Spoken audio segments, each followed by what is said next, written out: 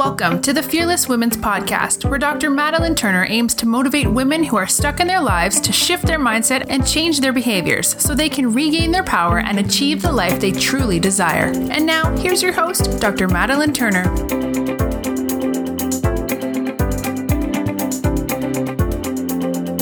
Hi, ladies. Welcome back.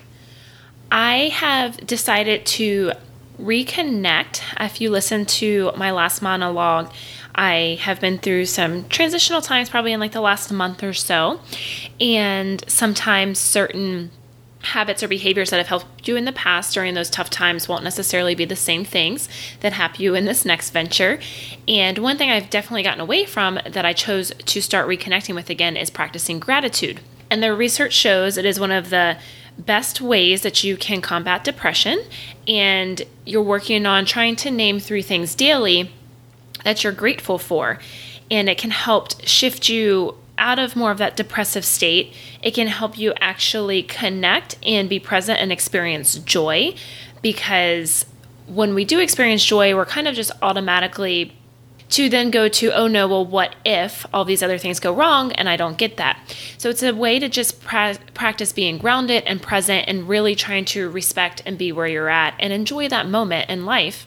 In the morning, I'm writing down 3 things that I'm grateful for.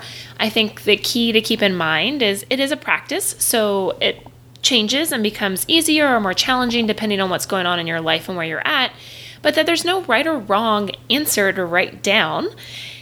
Also, what I've been doing with that gratitude is when I am thinking about what I'm grateful for, trying to really be present within that moment. You know, the other day I wrote down grateful for joyful moments. In my mind, that meant the day before I was at the office with a patient and we were talking about joy and doing things as adults that gave us that feeling of joy that you would always have as a kid. But as you grow and you put constraints on your mind and your imagination, you lose that more as an adult. So if it's as simple as buying yourself a mermaid tail and floating around in your pool, if that gives you joy and you love that and it's bringing you happiness, then do it. So just reconnecting and remembering where I was when those moments came up and really holding space for that and feeling that gratitude and that joy and that happiness and that love. So I challenge you, are you somebody who is waking up? Are you thinking about things you're grateful for during the day? And I would encourage you to write them down more than just say them. Really, we know if we write something down, we're going to remember it more. If we're verbalizing it, it's going to give us another level of remembering. And I don't have all the stats, so maybe I should write it and verbalize it so I could spit out the real stats for you. But the more you say something, the more you actually write it down and you form all those different connections, you will remember things. It will become more ingrained in your neuroanatomy and your mind. So I encourage you to write it down. I just got a whiteboard that magnetizes to my fridge and I write it on there, but I've also been sharing it on social media just to inspire others and to show up. So if someone's struggling, they can see this is a tool they can start to implement in their life, and it will shift and it will change your experience of your days.